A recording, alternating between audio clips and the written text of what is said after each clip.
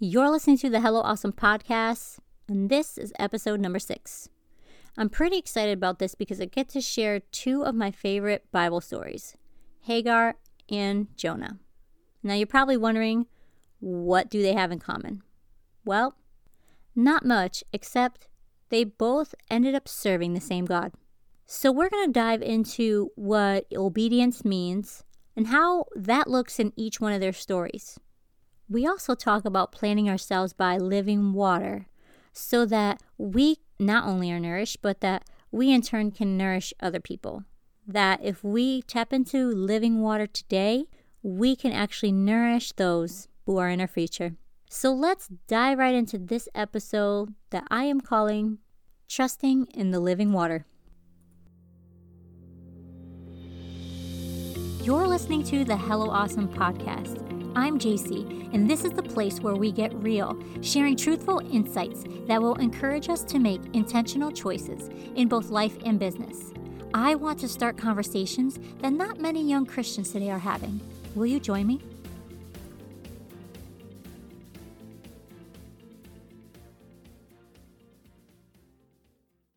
This podcast is brought to you by my new book, The Glitter Effect. Have you ever spilled glitter? It's almost impossible to get every speck back into the bottle. This is exactly how our influence is with the people around us. What we say and do matters, especially if we are to reflect Christ. Are you ready to leave behind a legacy that shines for Him? Then grab your copy today on Amazon by searching for The Glitter Effect or head to the show notes for a direct link. All right, episode 6, here we go. I really can't believe we're here. Didn't we just start this podcast? Anyway, we really have been on a journey together, I feel like. The last episode got really deep and personal, and I did really enjoy sharing stories with you. That's one of the things that I feel God's been working on me, is being more vulnerable, being more relatable, by just sharing stories. Real things that have happened in my life that He worked through, and honestly, they happened. And I think that's something that you'll be able to listen to and either agree or disagree, but it's something human. And that is all we want, is that human connection, right? So I know there's some things that might be confusing to you. Maybe there's some terminology I use. Maybe there's a concept that doesn't make any sense. Or maybe you liked it. I'm not really sure. But if you have any questions whatsoever, if you're listening to a podcast episode and you're like, JC, I have no idea what you're talking about and you're kind of losing me here, I want you to know you can email me anytime, helloawesomeshop@gmail.com. Or if you're on Instagram, you can DM me at helloawesomeshop.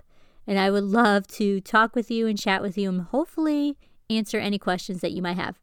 So that said, here is today's episode.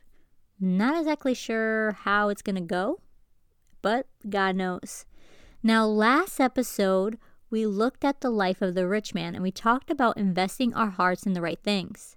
That what we invest in, we ingest in, and ultimately affects the people around us. And today, I want us to really look into 2 stories and talk about obedience. These 2 people I feature in chapter 6 and 7 of the Glitter Effect book, and I felt God wanted me to present them together in this lesson. There may be a few things that I share that's actually not in the book, but that's how God works, right? He's free-flowing. See, if we are to become trees of righteousness like our elders, and if we are to obey the word and be like a tree, we need water. Water is a clean and pure element. Physically, it is essential to the system of the human body, and we can't function properly without it, right? We need water to survive. We might be able to survive weeks without food, but not many days without water. And spiritually, the Lord Jesus Christ is constantly providing water freely without stopping from a heart that is full of mercy and grace. John 4:14 says, "But whosoever drinketh of the water that I shall give him shall never thirst. But the water that I shall give him shall be in him a well of water springing up into everlasting life." It's in this idea of well water that we go into our first story. Now in their old age, Abram and Sarai had yet to conceive the promised child that the Lord assured them was coming.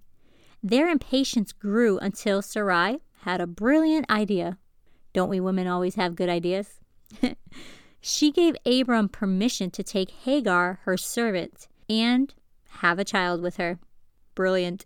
Now Abraham actually yielded to this. He yielded to the voice of his wife, and a son was born.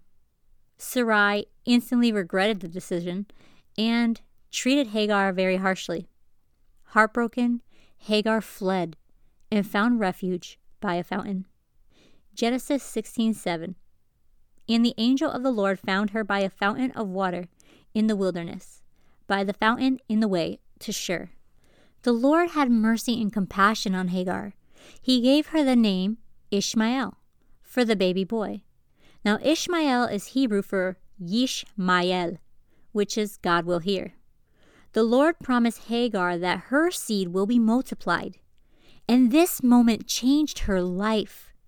In the International Standard Version, Genesis 16:13 and 14 says this: So she called the name of the Lord who spoke to her, You are God who sees, because I have truly seen the one who looks after me. That is why the spring was called the well of the living one who looks after me. How beautiful is that? And as the Lord instructed her to do, Hagar then returned to Sarai. Can you imagine that? Like, think about it. Imagine the humility. I assume Hagar did not want to do this, but she believed in the Lord and his word at the well. See, Hagar had an advocate. She had a protector. She had a provider. Hagar was obedient and faithful. She was a woman who wanted to be a good mother. As I was preparing for this message, the Lord began to give me 3 words: humble, meek, lowly. 3 words I always thought I couldn't relate to as a fire-blooded Hispanic woman. I'm not quiet or passive, and so I really couldn't understand how to be obedient to these 3 things. But that's because my concept was wrong. You see, humble, meek, and lowly are not personality traits.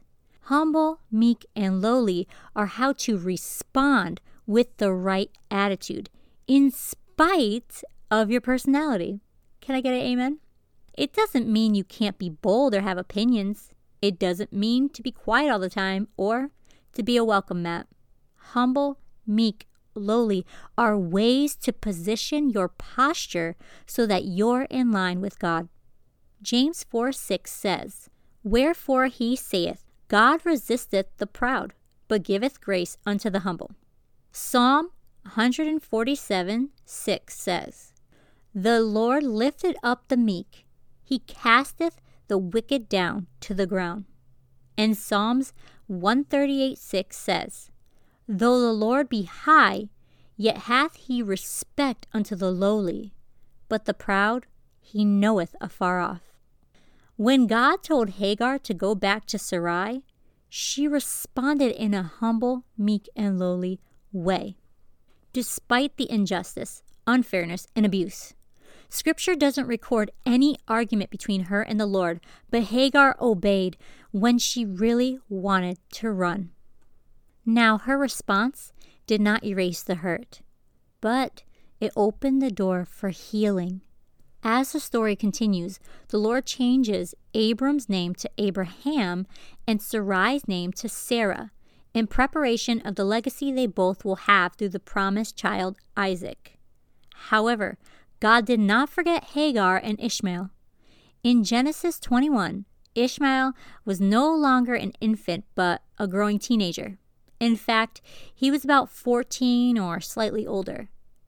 And Sarah becomes very frustrated with him when he starts to cause trouble during a ceremony for Isaac, who has now arrived, right? The promised child is here, and now this other child that she didn't want is kind of causing trouble. Sarah demands Abraham to send both Ishmael and Hagar away. Though Abraham is grieved at this, the Lord tells him to follow through, and he does. God wanted Abraham to trust him and the promise he had for Ishmael. And so Abraham gave Hagar and Ishmael some bread, one bottle of water and sent them away. You can find this reference in Genesis 21, 9 through 14. Now Abraham only gave them one bottle of water, and so as they wandered into the wilderness, the water eventually ran out, and Ishmael became weak. So Hagar placed him under a shrub for shade and stayed close. She lifted up her voice and wept, as Ishmael most likely groaned in anguish. Ishmael's life could not go on much longer without water. Genesis 21, 17 through 19 says, And God heard the voice of the lad, and the angel of God called to Hagar out of heaven, and said unto her, What aileth thee, Hagar? Fear not, for God hath heard the voice of the lad where he is. Arise, lift up the lad, and hold him in thy hand, for I will make him a great nation. And God opened her eyes, and she saw a well of water, and she went and filled the bottle with water, and gave the lad drink. Hagar felt so helpless, so she called out to her helper. She believed the one who nourished her when she needed it most could nourish her son. If we can place ourselves in line with God and stay faithful, He will use our influence to bring water to the thirsty.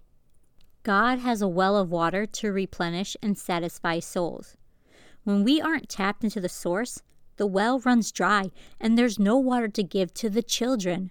Without a well of water, their thirst will draw them away to fill the need with other things opposite of what God wants them to digest, and their spiritual health will deteriorate. We can't afford to be a stagnant fountain. Stagnant water produces deadly bacteria. Now, this was something I had to research for this book, and it's astounding. I'm sure the well water in the wilderness God revealed to Hagar was sitting there a while. Just think about that. Maybe the water smelled as the bacteria broke down whatever living organisms were left. But in that moment, Hagar didn't even think twice to reach down and pull up the water. It might not have been clean, but God was involved. Hagar wasn't concerned about the state of that motionless well water. She had an advocate, and her son needed a miracle. You see, the danger of the church is an abandoned well.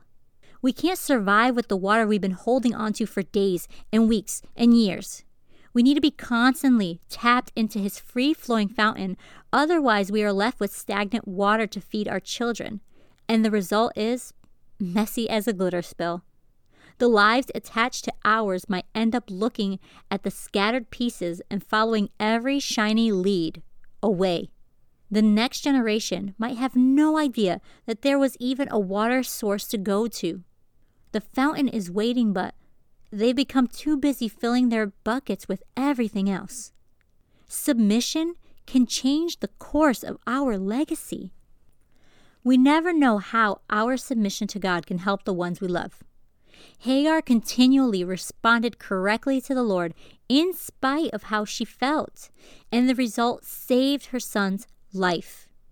Even though the well water on its own was unsafe, she connected to the real living water. Isaiah 55, 6 through 9 says, Seek ye the Lord while He may be found. Call ye upon Him while He is near. Let the wicked forsake his way, and the unrighteous man his thoughts. And let him return unto the Lord, and He will have mercy upon him, and to our God. For He will abundantly pardon. For my thoughts are not your thoughts, neither are your ways my ways, saith the Lord. For as the heavens are higher than the earth, so are my ways higher than your ways, and my thoughts than your thoughts. This brings me to our second story. My son David has always been fascinated with Jonah. He has commented on the way Jonah disobeys God's orders and runs away. See, if you ever knew my son David, you would know he's the kid that if another kid was acting up in public, he would be so embarrassed for that kid. And he would look around for the adult in charge. He loves structure, and so I'm really praying he'll be a lawyer someday because professional snitches probably don't go to heaven. But I want you to think about this. Could Jonah have predicted that one choice would be written down and retold generations later? Of course not. But here we are. Now that is the glitter effect in a nutshell. How our choices affect people in the present and in the future. Now the word of the Lord came unto Jonah, the son of Amittai, saying, Arise, go to Nineveh, that great city, and cry against it, for their wickedness is come up before me. But Jonah rose up to flee unto Tarshish from the presence of the Lord, and went down to Joppa. And he found a ship going to Tarshish. So he paid the fare thereof, and went down into it, to go into them unto Tarshish from the presence of the Lord. Jonah 1:1-3. So very quickly, Jonah already has to pay a cost for disobeying the Lord. He literally has to pay money as he tries to run away. So silly. Jonah was not concerned at all for the Ninevites. But the Lord sent out a great wind unto the sea, and there was a mighty tempest in the sea, so that the ship was like to be broken. Then the mariners were afraid, and cried every man unto his God, and cast forth the wares that were in the ship into the sea, to lighten it of them. But Jonah was gone down into the sides of the ship, and he lay and was fast asleep. Jonah 1:4-5. Now let's pause for a minute. Have you ever heard of the term crossfire? On a battlefield, crossfire is when a line of gunfire from opposite sides cross.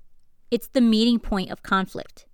Crossfire can harm innocent bystanders who walk right into the middle of the meeting point. By fleeing God and boarding that ship, Jonah led the mariners right into the crossfire of his own spiritual battle. Be aware who stands in the crossfire of your conflicts. The scripture gives no mention that Jonah was concerned about the lives of the innocent sailors on board that ship. He doesn't seem to care about anybody at all, one bit. And he doesn't even care that they're panicking, crying out to false gods, when he knew the real God. So the shipmaster came to him and said unto him, What meanest thou, O sleeper? Arise, call upon thy God, if so be that God will think upon us, that we perish not. Jonah 1:6. So eventually the captain wakes up Jonah because everybody is crying out to their gods except for him. The captain tells Jonah to do the same in hopes that they will survive this horrific storm in the middle of the sea. However, it doesn't take long before the truth is revealed. Jonah was part of the problem. His crossfire with God endangered the sailors. You see, Jonah's choice to flee because of fear caused fear to rise up in the hearts of the mariners. Jonah had questioned if God would truly deliver the people of Nineveh if he obeyed and preached to them. Jonah lacked trust in the Lord. He allowed his own emotions to guide his path, and that affected other people. Obedience requires denying yourself. Disobedience requires denying God. Jonah's disobedience was no longer his issue alone. And as the story goes on, he suggests that the men throw him overboard to save themselves. Now this is the beginning of repentance within Jonah. The only way to make this right was to plunge into the water. But the sailors really didn't want to do that. They even tried rowing harder, but the storm was too great. Then something amazing happened. The same men who called out to false gods turned their hearts and cried out to the Lord. Idolaters began to understand the truth about God. At this point, Jonah has yet to utter a word to the Lord about the situation, but the sailors pleaded in prayer before throwing Jonah into the chaotic sea. As his body plunged into the water, the waves became calm. What a confirmation that there's only one God, and he heard the men's prayer. They responded with reverence and made promises to the Lord. So at the end of this entire ordeal, God was glorified. And you can finish reading that in Jonah 1:12-16. When our choices line up with his will, that's when miracles are born. God knew the events that would unfold. He knew what was in Jonah's heart. That's why there was a big fish waiting for him. When the Lord brings us to a place where we are staring into the deep end of our trials, we can either fear drowning or trust that He has prepared a way of escape. 1 Corinthians 10:13 says, "There hath no temptation taken you, but such as is common to man. But God is faithful, who will not suffer you to be tempted above that ye are able, but will with the temptation also make a way to escape, that ye may be able to bear it." The Lord already had a plan in place. Jonah was led to prayer and repentance in that fish belly. The Lord again commanded Jonah to go preach to Nineveh, and this time he obeyed. Jonah was ready to fulfill his calling. There was still work that needed to be done in that stubborn heart of Jonah, but he did become a great prophet, and he will forever be known as the chosen vessel used to save the Ninevites from destruction. Humble, meek, lowly.